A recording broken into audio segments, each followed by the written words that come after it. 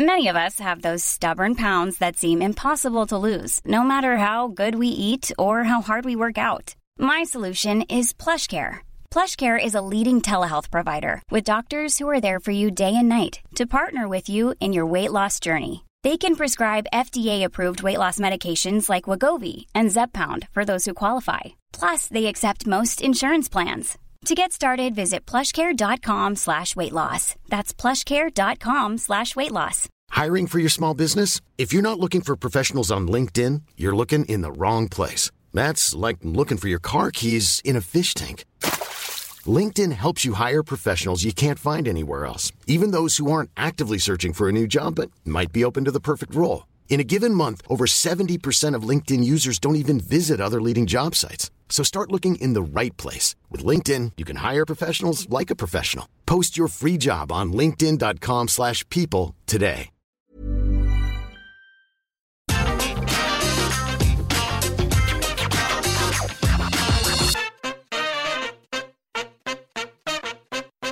Hello and welcome to the AEW Full Gear 2021 review. I'm Michael Sidgwick, joined by fellow Dudley boy Michael Hamflett to discuss everything that went down on AEW's latest pay-per-view event. But before we get into it, if you're a fan of this sort of thing, make sure to subscribe to What Culture Wrestling on iTunes, Spotify, or wherever you get your podcasts from for daily wrestling podcasts. We review pay-per-views, Raw, SmackDown, NXT 2.0, Dynamite, Page, all the mainstream wrestling company TV shows, wrestler interviews, roundtable discussions, and a roundup of the week, complete with a bloody good quiz, of course, on wrestle culture. Before we talk for presumably a long time on the details of Full Gear, what are your general thoughts on the show? I watched it twice to try and be able to do that in this introductory summary bit that we always do. And truthfully, they're lower than they were after the first watch. And I don't think they were as high as the consensus. Maybe not. Maybe that's not the consensus. Maybe I misjudged that. I thought this was a good show, a very good show in places. And this is a little bit spoiled wrestling fan. This is a little bit chasing the utopia that AEW has occasionally give us the glimpse of. But my prevailing takeaway before we get into the minutiae is that, to me, All Out 2021 now feels like a fluke. And the brilliant television wrestling company cannot quite do it on pay-per-view. And I will wait and I will watch and I will purchase and I will indulge and engage over and over and over again to hopefully see that change. But like, I really, really was rooting for All Out to not just be this awesome night, but to be this confirmation that, they cracked it. And like, this was a step back in that regard for me. Yeah, I wanted to be overwhelmed by how brilliant this show was, how much it accelerated by almost cruelly, in the sense of they've built this for several months. It only happens once per quarter. You're meant to want to watch all of it in the same mood, in the same vibe. And they didn't do enough when sequencing the card to cultivate that vibe for me. 3 matches on this show in particular I thought were exceptional. I adored them. Like 4 3/4 star tier for me. And yet, as a general live viewing experience, there were like more than a handful of points where I thought, take it home, lads. Christ. And before we get into the specifics of the show, I just want to make a couple more broad points. Running 4 consecutive matches at the start of the card that either exceed or just approach 20 minutes on the bounce is bad. It's bad like layout. It's bad booking, in that this is a rubbish analogy, but it genuinely felt like I was eating a porterhouse steak for breakfast. You know what I mean? It's like I just felt a little bit full at the wrong time. So that was an issue. And, realistically, given the quality of the matches, the fact that I'm all in, no pun intended, on this promotion, I enjoyed it more than insert pre-network 4-hour stadium WrestleMania. But during those WrestleManias, I never really felt like, come on, take it bloody home. Like, if WWE can nail that 4-hour sweet spot, or like that hard spot, there's no excuse for an infinitely better wrestling promotion to not do that. Similarly, with New Japan Pro Wrestling, they've done shows, several of which are out their peak, that were longer than 4 hours. And the trick is 8 minute, 10, 12, 14, 20, 25, an hour. Like, don't give your audience burnout halfway through the show, and it's a consistent AEW problem. And we're spoiled. And I want to reiterate, there are things on this night that I loved as much as anything I've seen in a year that I've loved from AEW. But come on, sort it out. Yeah, it's odd. It's fun. It's funny to mention like the equivalent of say WrestleMania, for example. But it is odd to me that one of the only things that WWE does that still makes them look like a functioning wrestling company is one of the few that you can have an actual good faith debate over AEW versus WWE on when we talk about these pay-per-views and pacing and structure and everything like that. I was left thinking that as well.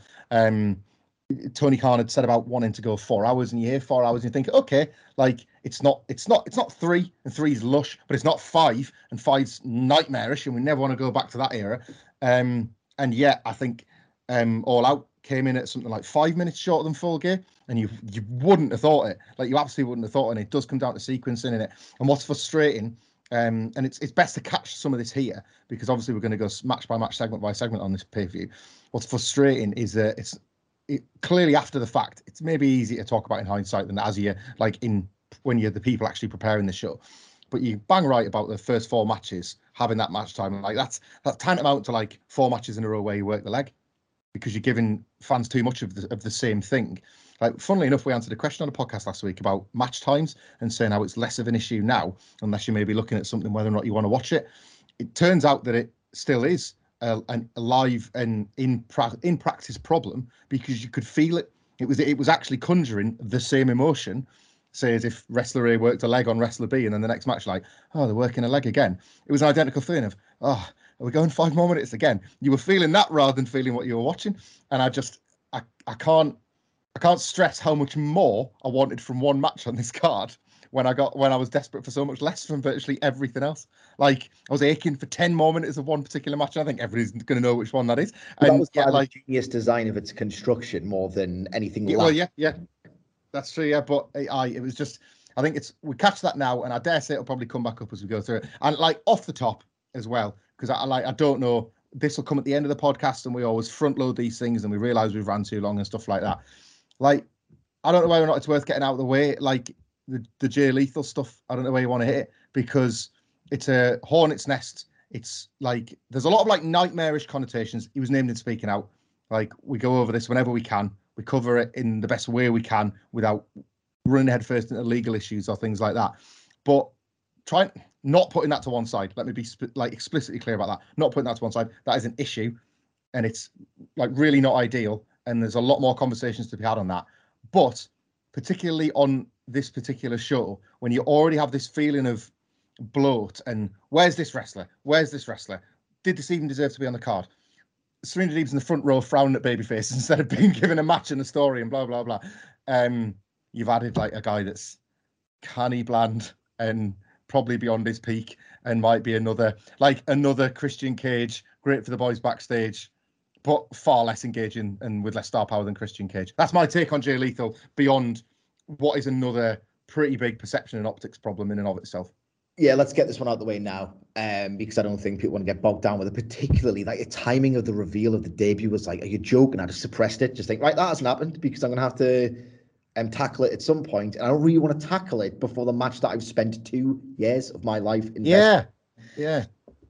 Jay Lethal, for those who are unaware, and I'll have to phrase this very diplomatically, has several allegations of sexual misconduct levied against him, none of which have been transparently resolved.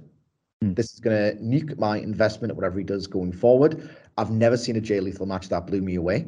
He's very much, I expect, given the way he was presented, despite the fact that he's going to first work a babyface, he's going to be the babyface Bobby Fish, a guy who eats pins, has a theoretical level of credibility that will allow certain heels, maybe like a Garcia down the line or whatever, theoretically, to get a scalp that doesn't bury like your tippy top guys. That's who Jay Lethal's going to be. The worst thing about your comparison with Christian Cage is that we enjoy subjectively the matches of Christian Cage, right? And I think a lot more people do than they do Jay Lethal matches. It's not just, oh, he's got like a sharp wrestling mind. And God knows we know he trains people, and that's nothing you want to promote. It's a sharp wrestling mind. Might do some decent stuff on telly, but the real effects of his work will become apparent a couple of years. He does a class macho, man. You said that about the Jay Lethal thing. The best thing he ever did was versus Kurt Angle as Black Machismo. Like when you said, I've never seen a Jay Lethal match I loved, I was like, well, I can think of 2 or 3, and he was nailing a macho, man. Like, well, this is exactly the point I was going to arrive at very quickly, is that at least with Christian Cage, you're going to really get your younger roster coming along. Like we've seen it with Jungle Boy already. Like he's a different performer than when Christian Cage started working alongside him. When Christian Cage was revealed as his Hall of Fame caliber name, we both had the same opinion. Oh, that's very good. It's never going to be absolutely life-affirmingly great. The boys who've worked with them in Being the Elite, because we've seen it, just maybe want to hear that Macho Man impression. Yeah. Fun to be around, and he's one of the boys. Can you not just like spend time with him in your personal time and not inflict them on us, or potentially your locker room, which is another hornet's nest? Right. Let's get on to the show. Yeah. Because we've, neither of us have bloody into Jay friggin' Lethal on any level imaginable. I will quickly go through the buy-in match. It was basically a means of promoting the respective TBS title tournament matches, giving the babyfaces a win to lift the crowd before the main show. It was sloppy. The finish wasn't great by any stretch. I did like Nyla Rose's various character moments throughout the match. She was patter on the floor, like really good. It felt like the closest we've got to an expert Twitter game in the context of a pro wrestling match. So I sort of gleaned some enjoyment out of it on that front, but as a match, it was kind of just there. Yeah, in a sort of a bit of glum foreshadowing, it missed its peak and went too long. It was. I know it was a buy-in, and I know that like that hour exists to replay the countdown show, give you a taste of the live vibe, I guess, that in-building feeling to get you hyped for the pay-per-view. And it's an old-fashioned carnival barker match, isn't it? They've got 10-15 minutes with which to sell you on the pay-per-view, so the commentators are really talking about it. So I guess it gets a pass on the buy-in is way more like the old WWE free-for-all in that it's moving wallpaper. So it was better than average moving wallpaper, but it wasn't a particularly great women's match. And this division is still living and dying on the quality of its matches. And like, it did really piss me off. The best worker you've got is sat in the front row doing a frowning gimmick. And it's like, that already puts questions in your head that you don't want to have to answer about what's been going on with the storytelling, what's been going on with some of the stuff on this card that maybe shouldn't be there. Like, I get why she was there. Like, it looked and felt and was a token gesture. And it's like, well, just stop your gestures being token. Like, she's too talented to languish in the crowd and to appear on Dynamite on a monthly basis, if that. So yeah, I shared your frustrations. I think we're going to share an opinion on this, and I think it was kind of a universally beloved match because the pay-per-view proper kicks off with a match between MJF versus Darby Allin. And holy hell, I don't think phenomenal is a euphemistic word to describe this match. I thought it was phenomenal.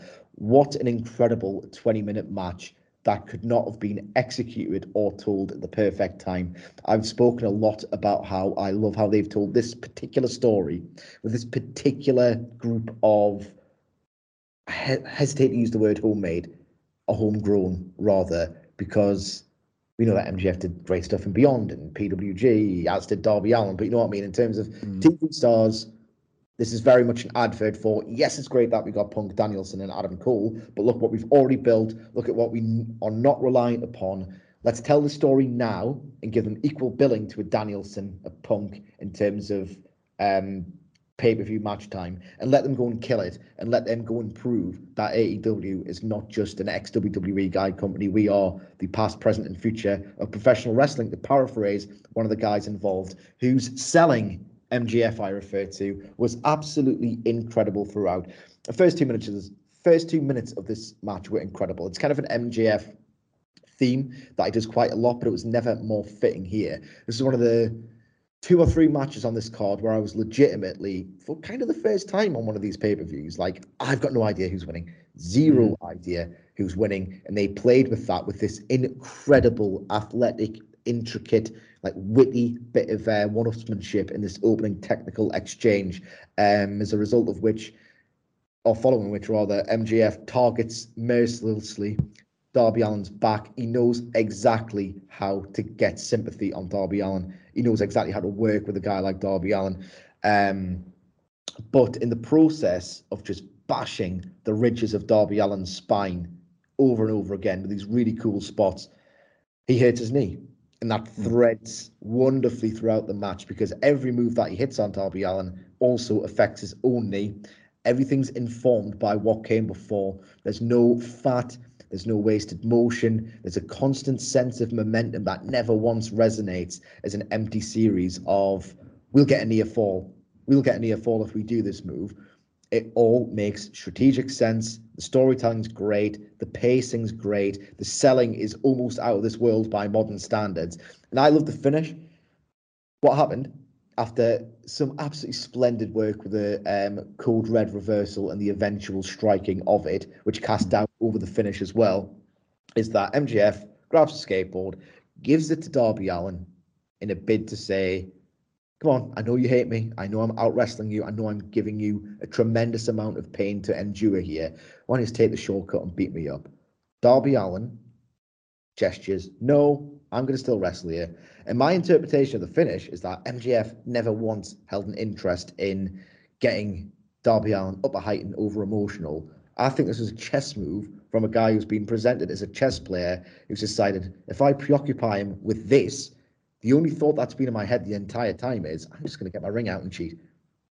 I love this as another chess move by the chess player of AEW. This match was incredible. I would put it either at the very best of this card or just underneath. They couldn't have executed a really vital story in the broad scheme of things at a better time. What were your thoughts? I almost entirely agree. I think this is the match of the night. I think this is one of AEW's best matches of the year. And I think where this is sort of maybe elevated beyond some of like the genuine classics we've seen from AEW in 2021. It's a wrestling match company first and foremost, and you get some total bangers. Is that it had the pressure of the pillars conversation, the pillows conversation in the I mean, I could have done with a pillow because I was desperate for fucking sleep about 4 a.m. when this goddamn show was still going on. No, they had the pressure of the pillars chat, and then a story that almost underwhelmed to the point where you weren't terribly looking forward to it, which wasn't a great look for saying that, like, this is the overt mentioning. You've got later on this card this example of ways that you're going to promote the other 2 pillars, but this is the most overt use of it. It's like this has to rule, and like this has to sort of be everything in this match. It can't just be the type of fizzer that MJF had with Jungle Boy once upon a time. It can't be a stunt and bump festival of violence that Darby Allin is known for. It's got to be a mix of everything that AEW offers if they're going to be pillars of AEW, and they did it. They absolutely did it. This was at times like a festival of violence, the apron tombstone, and apron bumps and all that sort of stuff. But it's all about how you use it, where you use it, and the selling of it. And all 3 of those things they absolutely nailed. MJF just wanted the count out afterwards because that absolutely should be a killer, and the timing of it, as you say, the work that MJF had done to the spine and neck and back of Darby Allin, taking out core key areas, because it's like, well, if he will literally risk his neck for his stuff, I've got to try and damage it to the point where he can't. And I love that element of the story.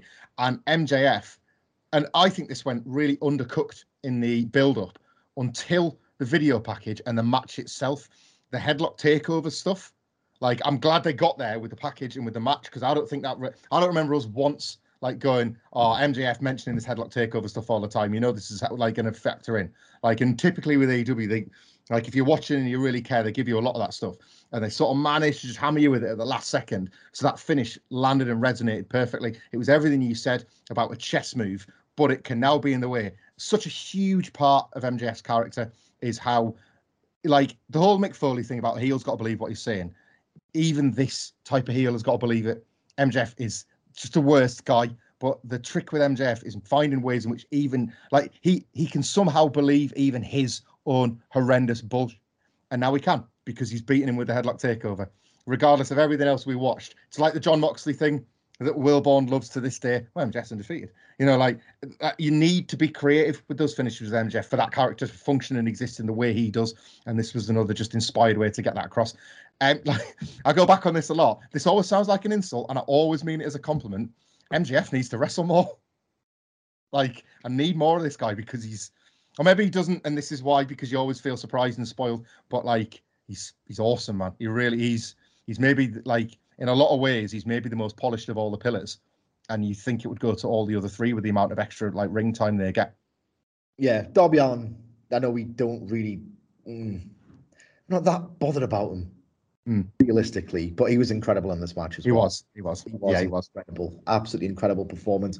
The next match, I suspect both of us are going to be on the lower end of than the consensus.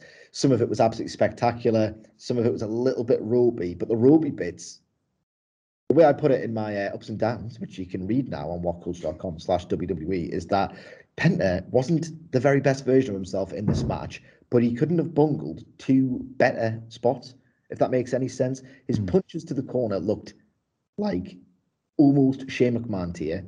His three amigos looked like genuinely like I was thinking, what are you doing? And yet, those are massive, like really reliable crowd participation spots. So it almost didn't matter how bad they looked because the crowd was going to go up for either of them. I've got a bit of a cop out here. You ready for this? This is a good content creator cop out. I think you'll be up for it. It's hard to recap this match, but maybe that's a problem with it because so much cool stuff in it, almost to the detriment of itself. They stumble upon an absolutely fantastic finish, and it works as a false finish because they didn't. When Phoenix jumped onto one of FTR to assist the fear factor, it was less a spike and more of a springboard on which to do a crossbody to the other member of FTR. So on some level, it works as a perfect false finish because you haven't given the full spike of the finish, and you've got two men down, so you know there's no save. You're programmed to think that, oh, that's the end. But at the same time, that spot was so cool that you're thinking, oh, everything they do after this, specifically a kind of a sub-TV, we're going to do another match finish, acted for me as a diminished return. But I thought for every kind of wonky element of Penta's performance, and maybe that's harsh because he was pretty awesome in every other bit of it, I thought Phoenix and FTR worked brilliantly together. FTR fed him. They were in perfect position for everything he did, his rope runs, his aerials. But at the same time, it was kind of in a sort of indeterminate way that I can't articulate, like a bit wonky to the point where if you imagine a match building as like an upwards diagonal line, I never got that feeling.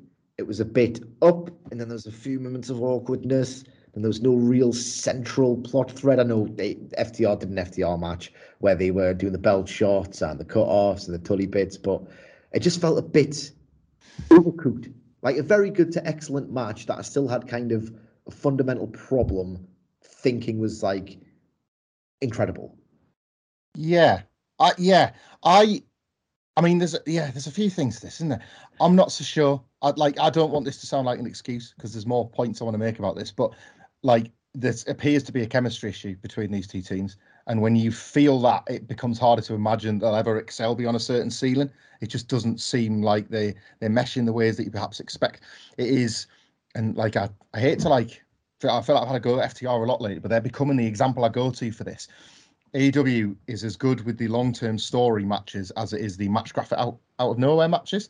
And FTR for the longest time was such a cool match graphics team because we'd all done it already. And then AEW was giving you these countless tag matches that you wanted to see lined up against FTR. Lucha Brothers was a big one, and at no point has it ever lived up to the excitement of the graphic that you first saw or the feeling that you first had about FTR versus Lucha Brothers, and that's a shame. I disagree with you slightly on the finish, but not in terms of the execution of what we got. In terms of, I think they missed the peak with what should have been the finish, which was the frog splash. And I blame Chris Jericho because he swung it around backstage, didn't he? The man of 4,000 finishes insisted on winning his match with the frog splash. Like the guy that should have been Judas affecting Dan Lambert finished it with the frog splash. For a nice reason, though, he was closer to Eddie than most on this show. But like, not to be funny, right? Eddie's widow was on the kickoff, and there was about 50 wrestlers that were close to Eddie on this card. Like, sometimes you've got to look at the art as well as the artists, and like, I'm probably, this is an anti-Jericho spite thing coming out, but like, I got it, and nice and all that, but like, it was a really awesome finish in this match. So give it to Rey Fenix. Do something else, like because there was 3 matches of the Three Amigos that had, like, you know, 3 matches that used it. Did it happen in the women's match as well with Vicky at ringside? That might be 4 for there was something Eddie related in the tag match. Anyway, I can't remember. 4 Amigos, but like, I just thought like, that was the only point where I was being jazzed and revved up for like, finally, they've just clicked at just the right time. It's going to be a hot finish. We're going to get out of here and have like a nice memory of it. And it wasn't. And then it's like, it's 2 more minutes. And what you get is this like uncharacteristically clunky AEW finish as well. And we're going to get to it next. Like, I think AEW is such an awesome finish company typically, that that's what it leaves you with. They understand the power of a good finish, leaving you with a lasting memory of an overall match, regardless of what's happened before it. And this was maybe a little bit of that in reverse. I think if they'd have nailed the finish, stuck the landing as it were, then we'd probably maybe a little bit higher on the match. The stuff you mentioned about FTR and the Tully and the cheating and that, it's starting to look less like, and we are, you have to compare the NXT run because it's there, the evidence already exists. That looks like artistry. This is starting to look like formula, and I don't know how you break that cycle with FTR, because I think that's one of the complaints that is made. People aren't saying out loud, but it's starting to become a complaint of the FTR, along with like the extended heat sequences and not really knowing what the characters are. Are they throwbacks, or are they just out and out tribute acts? I think there's quite a few issues with them at the moment, but that I'm not feeling the artistry of the tag team specialists anymore. It's starting to feel like a bit of a bit. No, I completely agree with you. But yeah, I mean, we are pedantic critics. Neither of us are saying this wasn't at its peak, like this tremendously exhilarating match, but at the same time, I still expected a little bit better. I can't really make my mind up on the next match. It was Bryan Danielson defeating Miro to become #1 contender to the AEW World Championship. It was excellent when it peaked. I potentially thought there was a little bit too much fat on it. I like Miro very much as the guy who beats you in under 10 minutes, right? That's just how he is, because he rarely gets pinned. And he's one of the few guys who can really tell such a compact story. This was a far more bloated effort, but it was excellently worked. So excellently worked. And yet, the thing about the first 2 matches, that there were several absolutely pulsating near falls that a lot of people really bit on. And it's in this match. So the story is that they both have a submission hold. One guy's stronger and bigger. The other guy has more submission holds than the other, and he's more skilled at the actual technique. So he's fighting from underneath to apply them. But the crux of the drama is that Miro has one hold that is better than, or at least equal to, any of Danielson's, which led to these great exchanges when they were rolling between the game over and the bell lock, where you thought the finish is going to come on either side of the ring imminently. That was really, really tense and dramatic. Some of Miro's subtle work here, when he was hovering his hand just above the canvas, like motioning to tap, I, watching it on TV, was really drawn in. But it's sort of thing, like these almost imperceptible hand movements. If you're watching it from like the upper deck, you're not going to really see that. So I think it affected the volume. It wasn't white hot throughout. It certainly got there by the finish. I would describe this as an excellent flat 4-star match that could have maybe done with a little bit of urgency. And again, it was the theme of the night. If they just trimmed off 2 or 3 minutes, less could have been more, but it was still great. Yeah, the finish was unbelievable. I was purring at that finish. Yeah, it's awesome. Unbelievable. With all the enthusiasm of JR and Jerry Lawler watching a pillow fight. Unbelievable. The 4 pillows fight. The pillow fight. No, just because you don't get it. Don't do what is it? Don't do what Donny WWE does, as you say. Like, they just wouldn't do a DDT from the top rope straight into a guillotine immediate submission. You just don't get it, and it's real, and his neck's it's got a neck of sand. Like, I cannot believe that a Bryan Danielson match didn't earn that more. Surely he's the perfect wrestler to arrive upon, well, I'm going to have to take this mother to the top rope and drop him clean on his head and then unleash another submission that I know I've got in my back pocket. I was like genuinely surprised. Like that felt like it came out of nowhere. And that is a criticism on the match. Could you have kicked his neck a bit? Like I'm sort of thinking to myself, like, I'm not going, it's all about like, sort of like the inflection in your voice. I'm not going 20 minutes for that. I'm thinking like 20 minutes, then that. But I don't know. It's like, it just, for something so awesome, I'm surprised that they, of all those wrestlers, and of this being Miro's whole thing pretty much, and Danielson being as good as he is, I'm like, you know, like we got more of that story in the Fuego match than we did in this one. It feels like, and as well, just a booking point, and you know, it's AEW long-term storytelling, so I don't know if things have changed or whatever. I would argue, having watched this, I would argue that if Danielson was the play all along, give Orange Cassidy a bye and see what that looks like. Because this is absolutely not me saying this was like a Lance Archer defeat too many for Miro. But like the win would have been pretty amazing and really in keeping. Like he looked like the perfect replacement for a very obvious reason. Well, the guy needs a title match so he can go home. So you found the perfect way to give him a title match. By not winning here, was it necessary that he went in the first place? Maybe from a longer term booking standpoint, which we are not privy to, so we can't. That's it. Yeah. But he was having a storyline about how he's lost his title. He feels like he can no longer go home to his wife, and there was going to be a plan in place to pay that off. And it feels like a bit of a freebie because we can just do that again and then eventually arrive at what we were going to do all along. But this way, you get a replacement for an unideal situation. You get a theoretically great and mostly great pay-per-view match out of it. So I will reserve judgment on that front because, as again, it just feels like it's a continuation of his story. And I didn't come out of it remotely thinking that he looked, I'm not going to use the dreaded buried word, but, you know, weak or less relevant or whatever. Like, it killed him off in a really believable way that felt strategic and felt earned.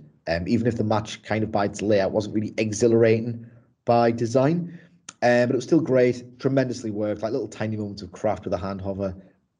And the next match, in theory, worked as a beautiful complement to this because it was completely and utterly different. It was Christian Cage and Jurassic Express versus the Super Clique of Adam Cole and the Young Bucks. And this is a point about how I don't think the structure of this match in itself was off. It just followed 3 20-plus or near 20-minute matches. Because I genuinely think that was worthy of the 20-minute duration. 1, because it was pretty incredible. 2, they had a really nice and fascinating going forward story with Jungle Boy at the heart of the match. Yeah.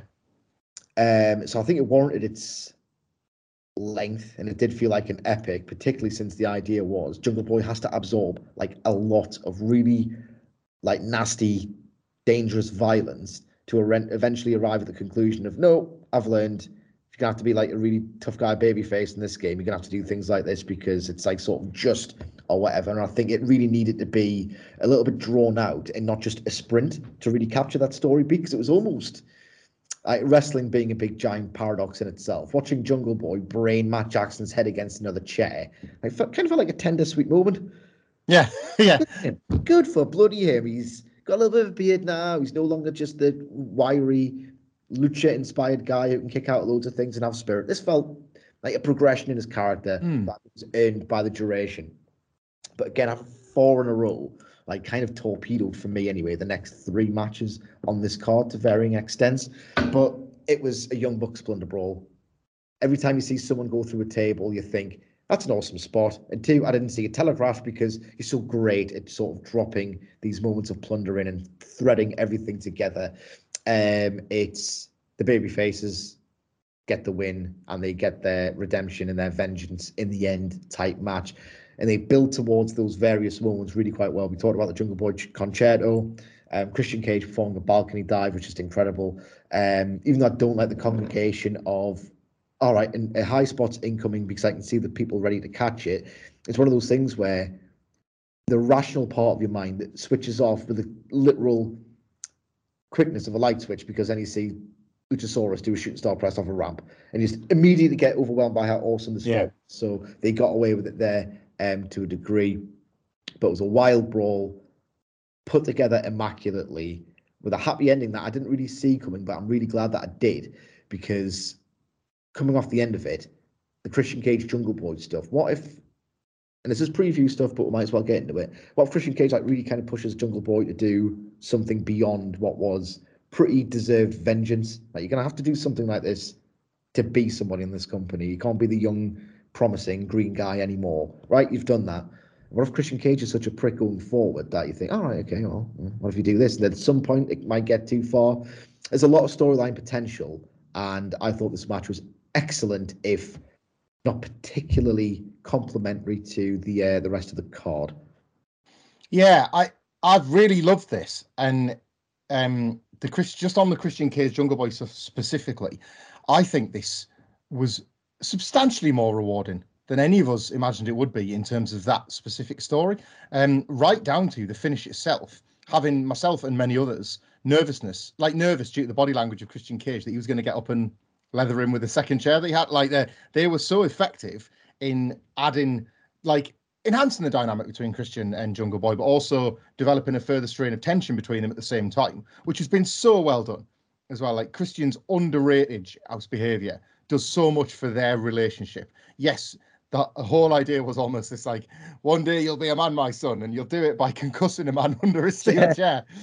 But, like, the very sort of the duality of that, we as fathers can understand this. The duality of that messaging is like permanently embedded in your soul, that, like, Christian's a bad guy and he's going to do bad things to this nice guy. And, like, is he somehow simultaneously corrupting and positive influence? Is the angel and devil on his shoulder at the same time, but ultimately the devil will always win. So that's going to be to Jungle Boy's detriment down the road. I really enjoyed that way more in the guts of this match than I imagined, because I didn't see it from the build. It's another case where I don't think maybe some of the stuff that they were trying to get across in the build was well illustrated, because what I saw here was a fairly routine victory for the Super Click as part of the further undermining of Kenny Omega.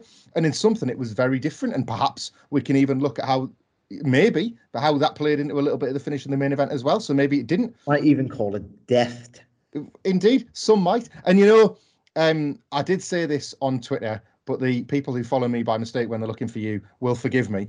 AEW plunder matches don't always hit, and the multi-man matches really don't always hit, but the Young Bucks never miss. They're geniuses at this. They're always the glue. They're always the sort of common denominator. And of all the matches where I would have shaved time, I wouldn't have done from this. And again, I'm just to be clear, I'm assuming you're not, and I'm certainly not. I don't sit there with a stopwatch. I'm just going off what my gut's saying or how my head's feeling about a match. I'm doing the old Steve Austin, looking at his imaginary watch sort of thing. I'm not literally sat there with a stopwatch thinking, well, it's past 15, I'm cross. It's completely about how I'm feeling within the body of the match. Never once did I think, oh, lads, wrap it up, go home. Like, I was enjoying them getting to what I could see was a finale. Like, I could see things moving towards the stage as this, like, grand reckoning.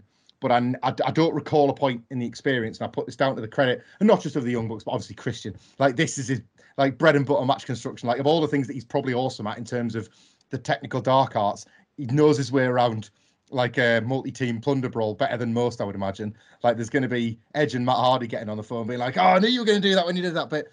Like, there's three guys there that know this inside out, and I just thought they made use of this time far better than a lot of other stuff on this card. This was so much better than the other match that it was destined to be compared to, and yet this belonged on the pay-per-view less. Like, the Inner Circle American Top Team match earned the spot on the show, but it absolutely couldn't compete with it on the night. It couldn't. There were 2 minutes where I'm thinking, come on, lads, take it home. But that's not their fault. It was because I'm thinking, it's a match on the show going to be this long. Like, is it going to go 4.5 hours? Like, I was just, you don't want to ask these questions. You just want to enjoy it. You don't want to think about, well, this is long. Not only am I getting a little bit bogged down by the length of the show on the whole, but you start to worry about the impact on the other matches later on in the night. Maybe that's just being very pedantic. Another match that didn't need to go 16 minutes and 50 seconds. They could have told the exact same story to its betterment in about 10 or 11. It's Cody Rhodes and Pac versus Malachi Black and Andrade El Idolo. I don't think I've ever had as many problems with a match that was genuinely quite spectacular in places. Look at the guys involved. This was like the coolest of cool moves in this match, wasn't there? There's so many cool moves. I hated all of them. Like, there was so much cool stuff in it. Like, I can't even go through it because there was so many ridiculous things. And yet, I've seen a lot of it on telly before. I've seen at least 3. We've seen Cody Rhodes versus Andrade. We've seen Pac versus Andrade. We've seen Cody Rhodes versus Malachi Black quite a bit. So we've seen a lot of what was awesome in this match. And in those matches, which again, we've seen, so that has a natural effect on how much you can get on board with it again. At least those had stakes. I had people I really wanted to win or like whatever. I'm watching this match and I'm thinking, what is it? Like, I was so confused. I didn't know what to make of it other than, oh, that was cool. I got a bit of adrenaline at this moment or that moment. I enjoyed the whacking each other on the chest very hard as a tag the first 2 times. They kept doing it. I'm thinking, shave 3 minutes off. Like, shave 3 minutes off this match. Nearly 17 minutes to tell a story that was just kind of confusing. The enemy of my enemy is my friend stuff is really half-baked. Excuse to get it on the pay-per-view because look at the talent involved and the power involved in some of the guys' cases. I just didn't know what to make of this at all. Help me. There's never been a faster or easier way to start your weight loss journey than with PlushCare. PlushCare accepts most insurance plans and gives you online access to board-certified physicians who can prescribe FDA-approved weight loss medications like Wegovy and Zepbound for those who qualify. Take charge of your health and speak with a board-certified physician about a weight loss plan that's right for you. Get started today at plushcare.com/weight loss. That's plushcare.com/weight loss. plushcare.com/weight loss. Even when we're on a budget, we still deserve nice things. Quince is a place to scoop up stunning high-end goods for 50 to 80% less than similar brands. They have buttery soft cashmere sweaters starting at $50, luxurious Italian leather bags, and so much more. Plus, Quince only works with factories that use safe, ethical, and responsible manufacturing. Get the high-end goods you'll love without the high price tag with Quince. Go to quince.com/style for free shipping and 365-day returns. Before we go any further, though, this show is sponsored by BetterHelp. Now, we all carry around different stressors. They can be big life worries or just, little things like your favorite wrestler not being used properly. The thing is, when we keep them bottled up, it really can start to affect us negatively. Therapy is a safe space to get things off your chest and to figure out how to work through whatever is weighing you down. It is really helpful too for learning positive coping skills and how to set boundaries. Therapy basically empowers you to be the best version of yourself. So why not give BetterHelp a try? It's entirely online, designed to be convenient, flexible, and best of all, suited to your schedule. Get it off your chest with BetterHelp. Visit betterhelp.com/whatculture today to get 10% off your first month. That's BetterHelp, HELP.com/whatculture. Well, I thought it was, all I can make of it is that I thought it was a dud. Every attempt I've seen, this is cruel because they're not attempts. People can just like the match if they want and we can differ in opinions. But every attempt I've seen to defend the supposed qualities of this match feels to me like reaching for the implicit that might not even be implicit. You are speculating on implicit story details that might not even be story details. And a couple of examples that I can think of. This was a can they coexist match, which some people in my replies in a bit of conversation on Twitter were saying that's like a great meta dig at WWE. Well, it's only a meta dig until it becomes the actual story of the match. And it was like, that was our story. That reads as way too generous. But even if that's the actual truth, we're going to love this. Like, take that, WWE. Like, you do this all, like every week on Raw, and we're doing it on a pay-per-view. It's like, and it's Tank's one of your matches, so you stole the worst possible thing, dickheads. Like, that was a really thick idea. Like, if it's attempted at a dig, it's failed. I don't think it was. I think they tried to make a can they coexist match work, and it didn't. And number two, and again, like, I can't believe I'm having to say this on a an AEW pay-per-view review versus a Raw review, what's one of the measures we go to with WWE all the time because it's arguably the most important? Whatever happened in this booking, whatever happened in this match, however you feel, blah, blah, blah, is this person a star after the fact if there was an attempt to make this person a star? Malachi Black feels so much less of a star than he did after the first victory over Cody Rhodes. So regardless of like the details of Cody's turn or I will not turn or how this is all playing out or how it's going to go, the unfocused nature of this story from point A to whatever point, I don't know, we're point F, we're point Z, I've no clue, but whatever point we're at right now has actively damaged the aura of Malachi Black. So it is okay to call it an objective failure, even if right now somebody is out there putting together a Reddit thread on why this Cody angle is the best thing in wrestling. And again, like I've made a rod for my own back because I was like critical of ultra super babyface Cody in 2019, but people think I'm just going in on him and I'm not. I'm watching this week to week and I'll try and say it as much as possible on the podcast if I think, well, Christ, the promo was like really intriguing. I might not like think this is that like sort of effective, but I cannot not be intrigued by the words he's using and things like that. And the pedigree tease kind of like raises your eyebrows and you cannot not like give it a sideways glance. But I don't think this is a good story, and I think it's actually damaged everybody involved. And if you didn't think it was a match, Christ, the post-match was this lethargic nonsense. Cameras didn't know where to look. Commentators didn't know where to call. The wrestlers looked like they were like outcomes. Was it FTR came out for the beatdown on Pac at the end? It was only one of them. Like just like the worst kind of pro wrestling chaos, like manufactured chaos that can't be tracked. And again, like this almost I'm bordering on sounding like I'm bad faith, and I'm not. But some people use, I was too confused by what's going on. And you're like, were you? Are you just thick? Like, I was pretty confused by what was going on for the duration of this match and the post-match. And, like, you have to put it on Cody's shoulders because you have to feel like he's like, in control. Like, he's the puppet master, and he must see why everything happening here is for his, it's for the characters, but it's for his bigger picture the most. Because it's all in service to that. Otherwise, this match wouldn't be on the pay-per-view. If you lift out Cody and you put another mid-carder in it, this isn't on the pay-per-view. So it's fundamentally mostly about Cody. And I don't think it's a good story. And I think even if the payoff is brilliant at the end, this will be like a bit of the reverse of the Kenny Hangman thing. Like, you're not going to be getting 4-part YouTube documentaries by fans or an awesome Adam Nicholas, Johnny Cash video hours before the big Cody turn. You're going to or 120,000 lovingly crafted words. By the way, if I was going to spend like 20-minute batches or 4 hours at a time on an AEW product, I would pick Becoming All Elite, available like from, is it bigcartel.whatculture or whatculture.bigcartel? Whatculture.bigcartel.com. You can pre-order my book, Becoming All Elite, The Rise of AEW, right friggin' now.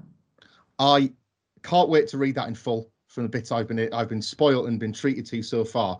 But I can already say this without having read it. That story is going to make perfect, brilliant, logical, luxurious sense from beginning to end. So when I get to that glorious conclusion, I'm going to have been teed up for it all the way through the 120,000 words. I dropped some hints. I dropped some seeds. Plant some seeds.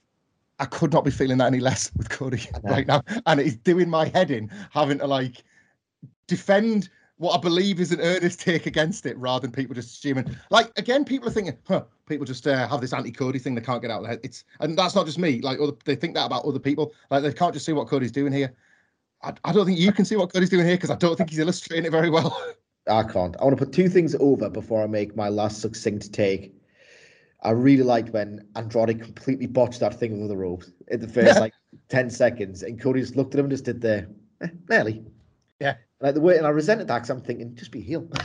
I know it's better often when it's not that simple, and I know you, for very good reasons, don't want to do it, or very ambitious reasons, flexing reasons you don't want to do it, but he's so great at it. Just his instinct was, I'm going to make a dickhead of you because you've just done it for yourself. I'm going to make it even worse for you.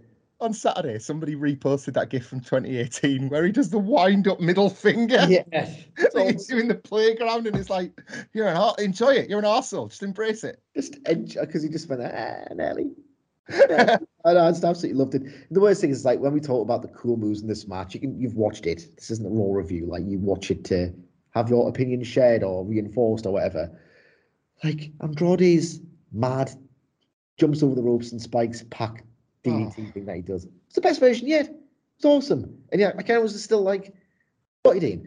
So my last take before we move on to the next match is, You know, when you can sometimes not feel a story, but you can just see it written down. Mm-hmm. Not only have we literally seen it written down, because we've seen it, the arrow going into Tony Khan's like draft in his notebook, but I could see both those matches, 4-way or a tag. And he never put that in pen because we got kind of both, and it was all just a bit weird. Cool stuff, though. Cool stuff. Yeah, that's why I watched the company. Dr. Britt Baker defeated Ty Conti to retain the women's world title. Next, they did a bit of hollow window dressing, if I'm honest, in terms of, right, how can we not do anything on telly other than talk about each other's arses to make this feel like something we've invested in?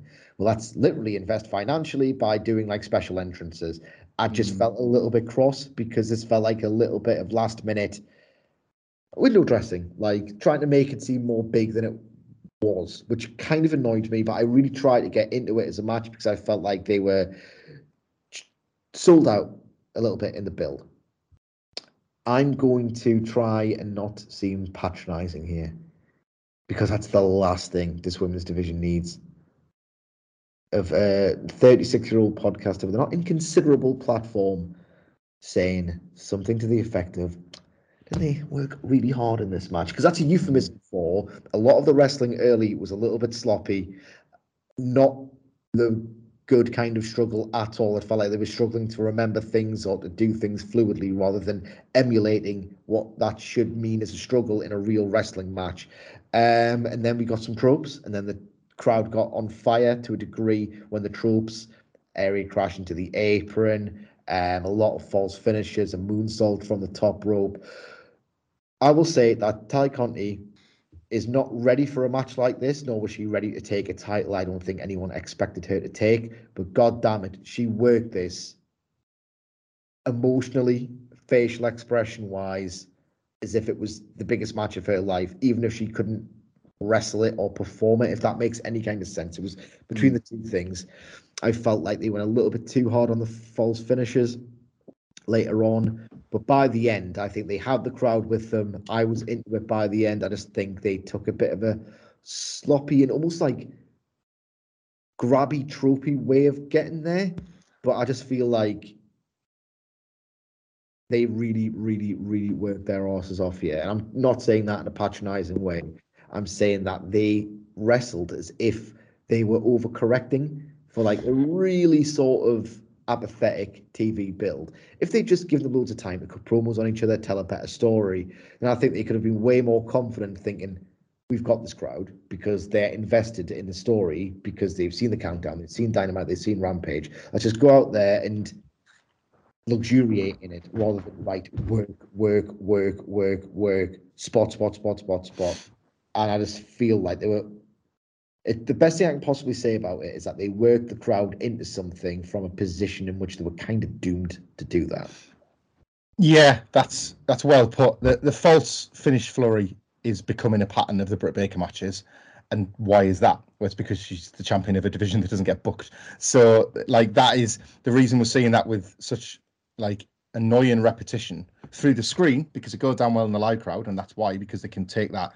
I don't want to be cruel and call it a shortcut, but it is what it is. You know, like NXT were guilty of it enough. You take that shortcut to the false finishes, you're gonna get the crowd on fire, even if it's over the most meaningless of stakes. And the AEW Women's Title certainly isn't a meaningless stake. So that as part of the Britt Baker decent match formula at this point exists because it has to, and you get that from the live crowd, and then it creates a bit of a dissonance between what you're watching like in the arena and your experience of it through the screen, because I feel as though through the screen you can sort of see the wires. And just to go back to something you said, maybe we're being like pedantic arseholes and this is this is too analytical versus just how you're supposed to watch it as a fan. I don't know. But when you see that, ultimately it breaks the immersion a bit and it stops you being drawn in. One of the only times I would say it was super effective was off another match that was sort of lagging a bit and then just about got there, was Britt's title win, because there was real nervousness around her. Like what they got out of you there with the false finishes was, Christ, she's not going to actually win, is she? Like, they're never in a million years going to get that with Britt Baker again until she fights Thunder Rosa. They're just not. Or they've certainly not shown that they can build to it in the story so far. And they didn't here. And unfortunately, this is where it became a big problem in NXT, is that when you rely on it so heavily for the benefit of popping the live crowd and presenting something maybe greater than the sum of its parts, you undermine a lot of the groundwork. And they were trying to lay groundwork here in the first, too long, just to say that again, for the umpteenth time this podcast, the match was too long. But for the first 8-9 minutes or whatever, they were genuinely trying to lay groundwork, but it was playing out to virtual silence. It didn't feel like a great story of note existed between the two that you could build off. She I guess she could have worked her ass, but she's not going to work her ass, is she? So it's not like, right, let's go to the ass. Let's make it a toxic attraction match. So then when you get the air raid crash, Conti's got to sell it for 2 minutes and then shake it off to get to the false finish flurry, and it's just So it was just that to try and get there. Was that the point that he's like, we'll get him there and then we'll keep him hot till the finish, and this will look greater than it actually was? And I feel sorry for Britt Baker and Ty Conti. And as you say, you worry that you trip over and you become patronising and condescending, because they did work incredibly hard, but you can only do so much with what you're furnished with, and they're continuing to not get enough. I like Chris Jericho getting Pat Sharp out of his band a Payday scanned exactly the same way to me as this effort to elevate it beyond what it actually was. Bit of a WWE trick, actually, that. Let's elevate this on the night because we've sort of forgotten beforehand. Hamflet, what didn't help? The persistent idea that some of this is going long for long's sake.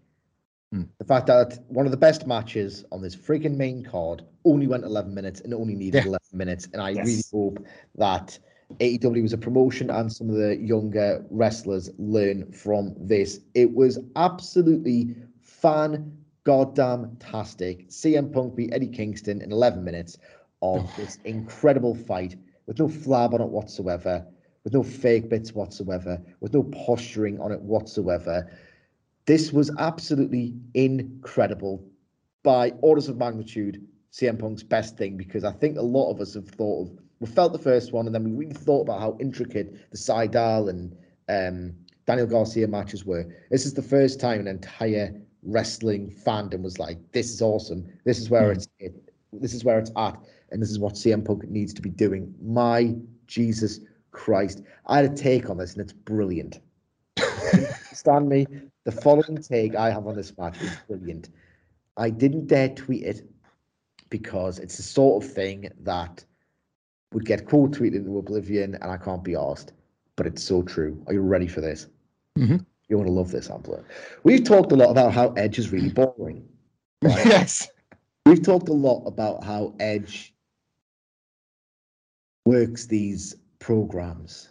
These multi-pay-per-view programs. And they're all very epic. The worst possible things have happened to him.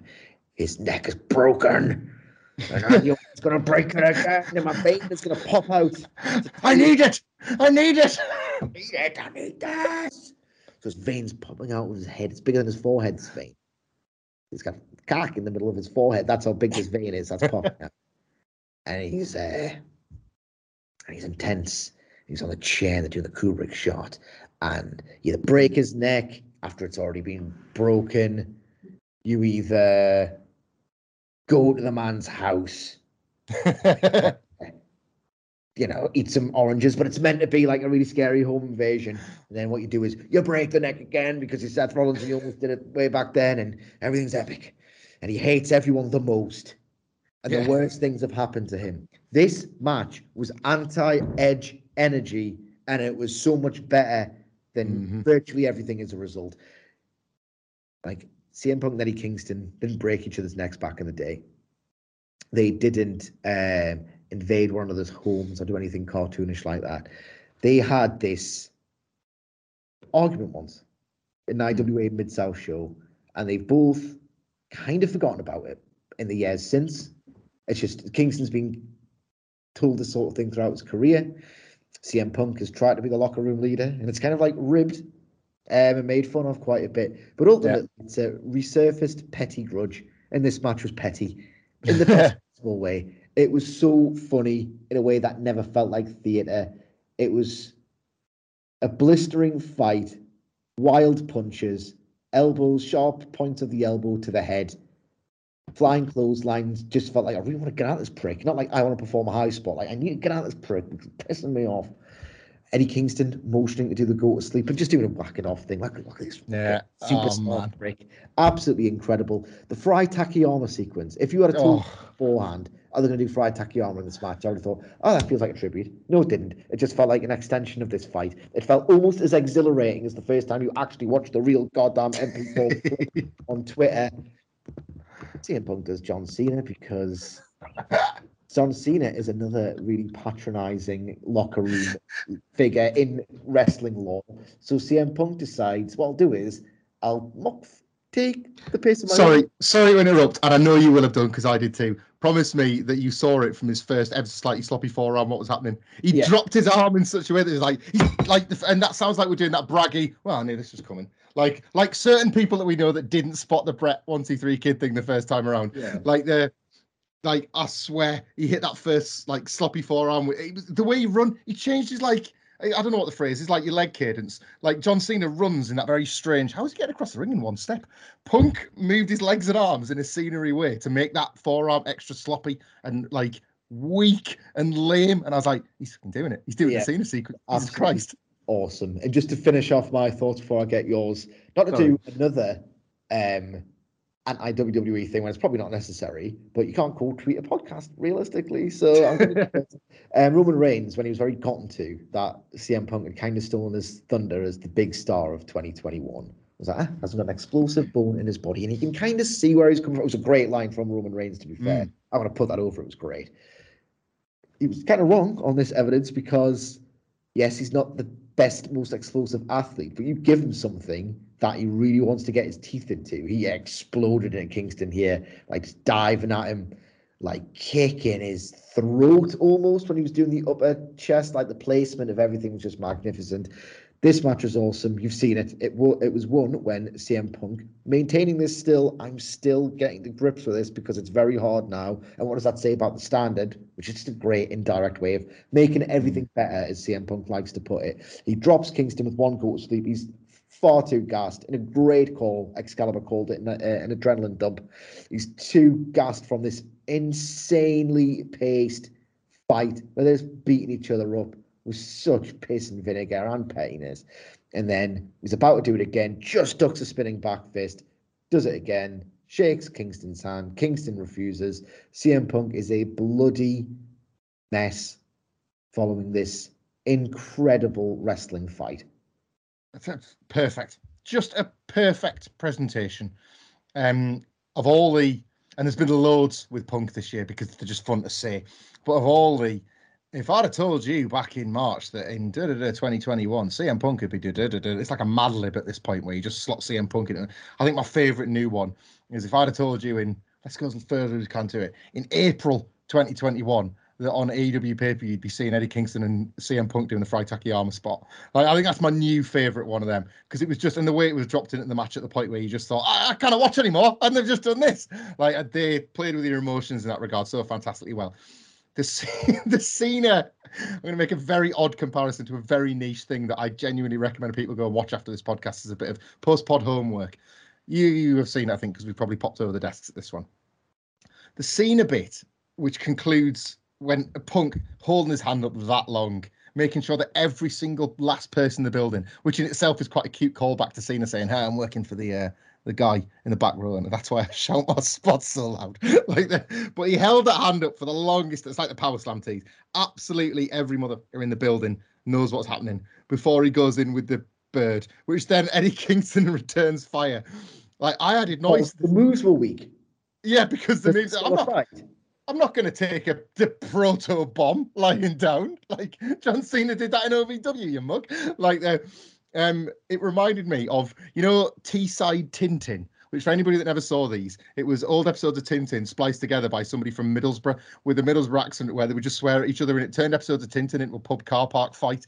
And there's Tintin with one of the baddies, and the baddie's got the gun to the head, and they just keep cutting back and forth, and he's going, "Fuck you, fuck you, fucking you," like that. That's all they've got. They've got no other sort of articulate insults in their arsenal, and it's just two blokes already knackered from the fight they had, just screaming "Q" at each other with these middle fingers, because as you say, that is more powerful than the move and the physicality at this point.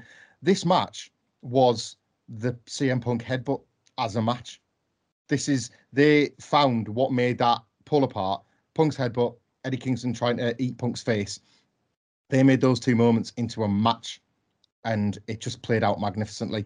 Punk, I think he's found his best look, but I now welcome the day that we finally get Punk versus Colt Cabana, and us all wondering, is he going to wear a Cabana outfit? Is he going to wear his own Boom Boom Chicago flag singlet? But it's going to be a Mr. Perfect version or something like that. This CM Punk gear thing, as somebody that likes wrestling attire anyway, is fascinating to me because I'm allowed the reads. I'm allowed to think, well, is he going with indie CM Punk baggy shorts, or is disappointed about how he kind of failed as a fighter and he's wearing fight shorts because tonight he's going to succeed as one? It might be none of them. It might just be that he fancied trying shorts out. But I love that you can have some fun with that as well because CM Punk's that guy and he looks cool in most things.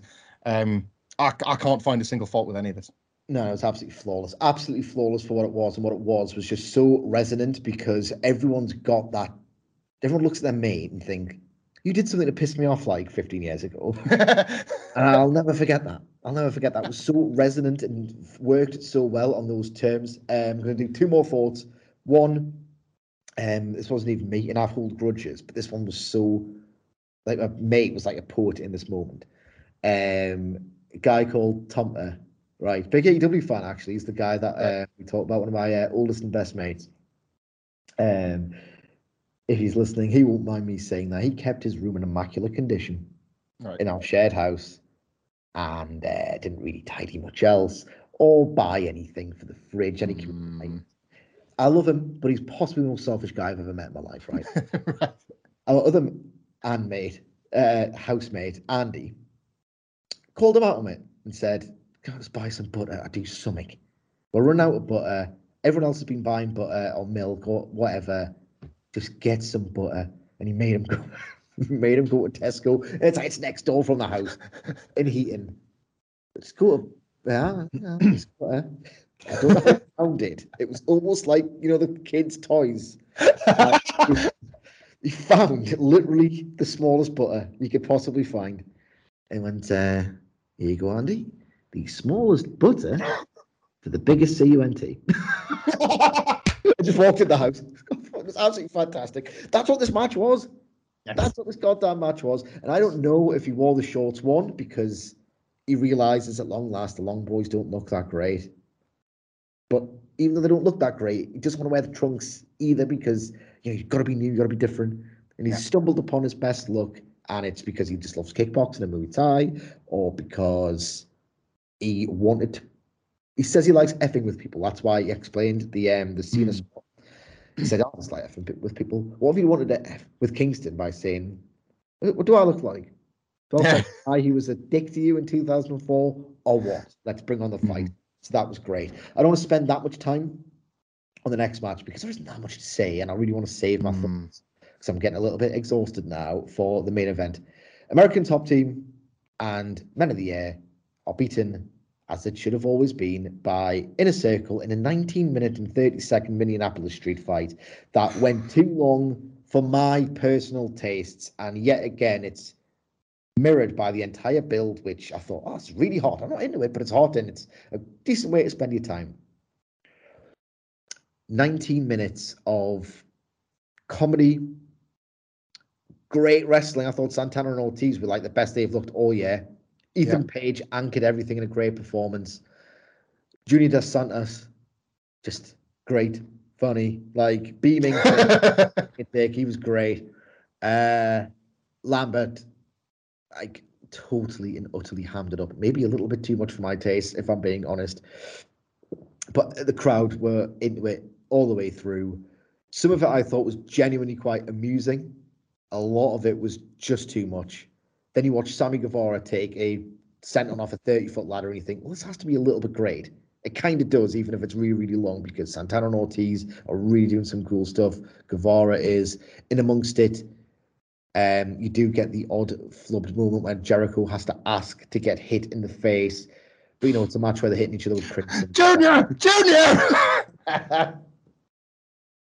Like Tony D'Angelo, man. But what an indictment it is of what Jeff Hardy was doing in that stage of his life. That this guy has worked his second match just the same mistake as Jeff Hardy did. 500th or whatever it was at that point. Anyway, you get the result everyone wanted since July after 20 minutes of, I thought at times, this is kind of shockingly great, given that a plunder brawl that doesn't even have the luxury of going into the crowd or the stage because the other match already has done that. So I did think there was an attempt to agent this.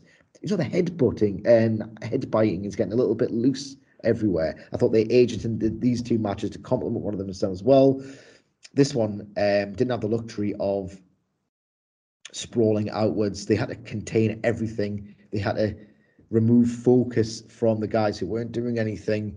I thought they did a commendable job. It was just far too long for not just the night itself, but for the tone of the match. Yeah, I'm a bit all over the place on this one. I feel like this is the time to not be quite as heartless and clarify my points about Eddie Guerrero and Chris Jericho earlier on, because I'm not against people paying tribute to their friends. But I had a little bit of me. Jericho's had an amazing long career and he's met and worked with a million people. So I don't hold it against him if he can't remember the exact day that Eddie Guerrero passed away. But I do think that he was reminded of it and then decided, right, I'm having this. And I don't imagine at any point in the weeks leading up to this match that was going to be the finish, because I actually thought, and again, I'm not calling it tacked on. I think it was clearly done with love, but I felt like it almost felt a bit weird, felt a bit off at the end of all this comedy that you suddenly pivot.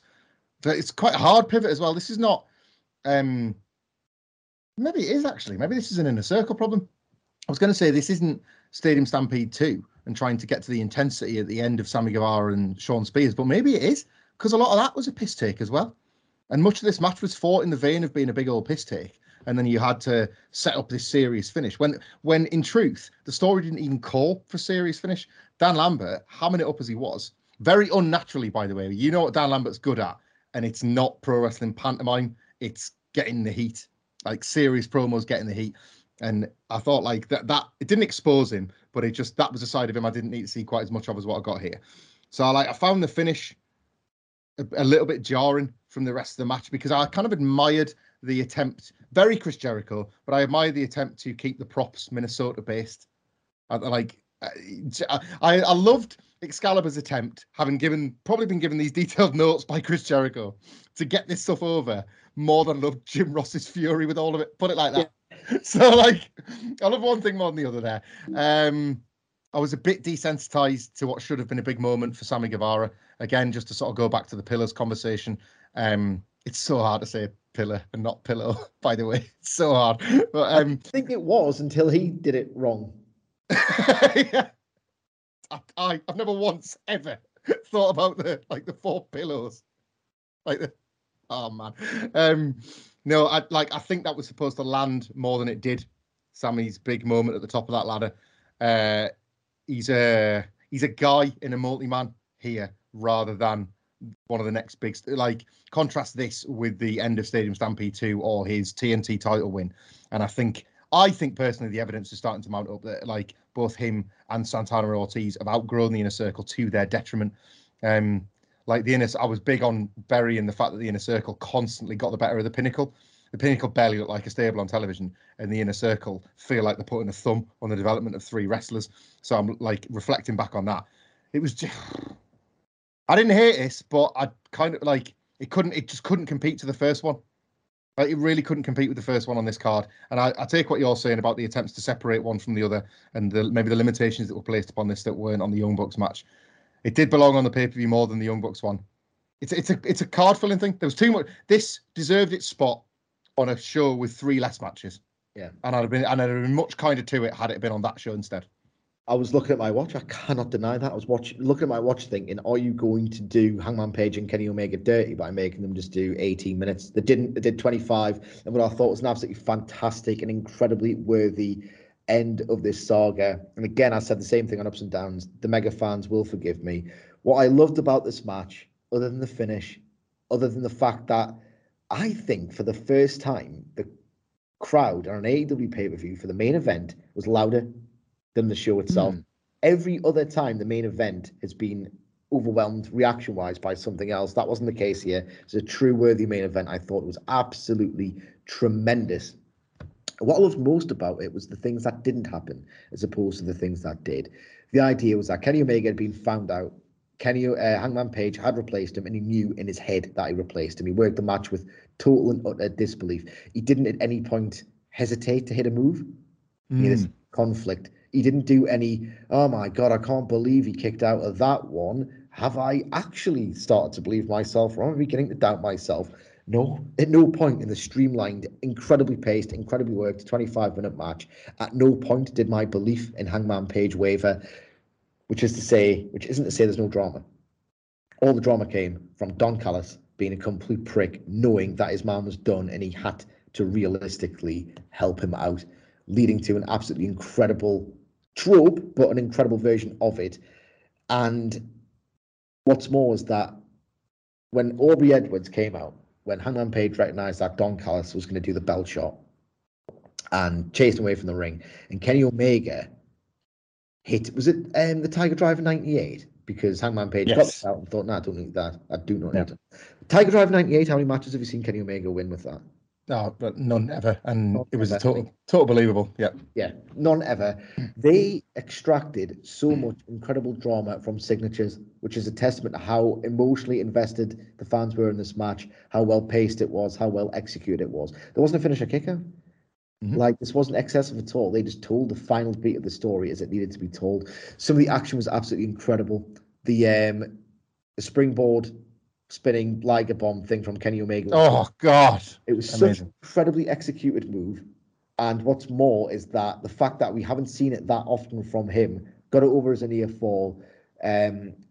Furthered the idea that, no, Kenny Omega's a master, and it doesn't matter how much you believe in yourself, there's always that shred of doubt that you can beat someone as good as this. I thought it was the perfect time to do something brand new from Kenny Omega in this match. There were V-triggers in this match that I genuinely thought were like, you know, when you saw the first smattering of MP4 clips on Twitter of this Kenny Omega doing the V-trigger, and you thought, how is he not bursting people's noses apart? Yeah. Like, how does he do this? I've worked out the super kick. You just take your leg a bit. How's he doing this V-trigger? There's a point where I thought, oh my God, don't do it that hard, because you're going to injure him. Imagine it's a concussion. He can't finish his freaking match, his big moment. Terrifying, but brilliantly executed.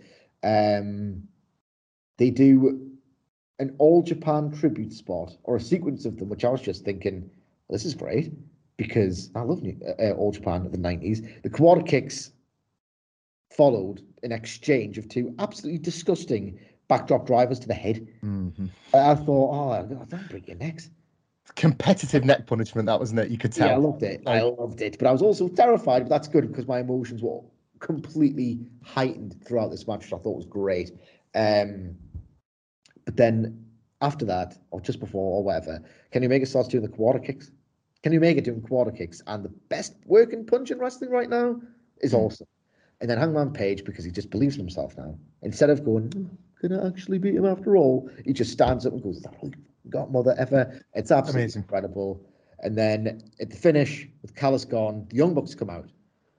They circle the ring with kind of a sinister sort of, what are they doing here? And you know for a fact that you're just willing them not to hang on to Hangman Page's leg. And in something that's going to enrich the next however many months of television, they don't. Matt Jackson, and I love the Young Bucks, but sometimes they can overact. I thought legitimately this was an understated performance from Matt Jackson. Just looked at Hangman Page, and I couldn't even read his reaction, much less think, oh, I know what you're saying, and he's saying it very loudly with your mouth. Your silent mouth. It's tired. We've been on this for a while. He nods as if to say, no, I'm scared of you, so just do it. Or does he nod to say, we've lost earlier in the night.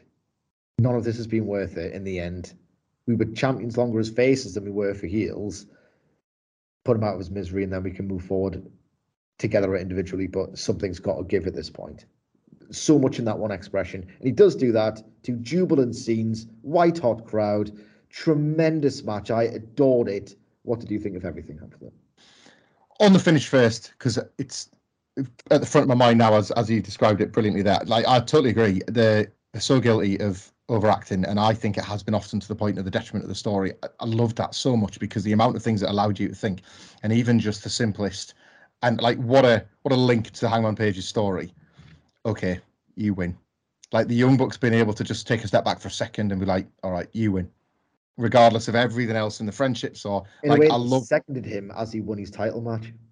Yeah, like that. It's an additional layer to that. The multitude of stories you can tell. The idea that yes, this isn't going to break up the Super Click, but is there something within the Young Bucks that is good again, and will instead get here now Adam Cole trying to keep them bad and nasty, and you don't need Kenny. We're all good with the lads, and then Ken Steen comes in. It's like, see, I told you all the lads were coming. I promised you everything was going to be fine. Like, if anything, this is generous, and I know it's generous as I'm saying it. Like, was an Adam Cole match the point at which Matt Jackson very literally had some sense knocked in with that concerto? Did Jungle Boy knock a bit of sense into Matt Jackson with that? Like, because it was Matt that took it, and we know in AEW canon that the concerto hurts for about half an hour. Yeah. So, like, was that set up in that way? You know, like Cole was a little bit dizzied by it, but he got over it and he's fine again. This concerto has it kind of made Matt Jackson see the bigger picture. And then that puts over something with Cole. It puts over like Jungle Boy as being this little sort of ingredient in the whole thing. So I like that happened on the same night. And again, I know that does sound generous. Innocence as well, potentially turning him face is just like, all this is like, it borders on like Bray Wyatt Reddit stuff. I can't appreciate it as I'm saying it. However, like I really quite like that. I loved the through line. I think you touched on it. That Hangman Page has arrived on his horse through the streets of Minnesota to get stuff done and go. Like, we are past the point of him asking any questions of himself. And I loved that. Like, throughout the whole match, that, to use a sort of JRism, dictated the pace. Because typically these matches, like the go-to now for making something feel epic in scale is the doubt, is the panic, is the renewed sense of urgency, is all that sort of stuff. And they just lifted that completely out of this match. And I think a lot of people were maybe surprised by that. I think I probably was too, actually, but I loved watching it. And you could tell early on as well. I think that the tell, if you've been watching this long enough, was the audaciousness of Don Callis' attacks. That looked desperate. And you're 2 minutes in. Yeah. And he's doing it already. I just thought, this is absolutely desperate. Like, and that to me was the tell that they're not going to have Hangman Page staring at his hands, for the want of a better example. Like, it's just not going to be that night.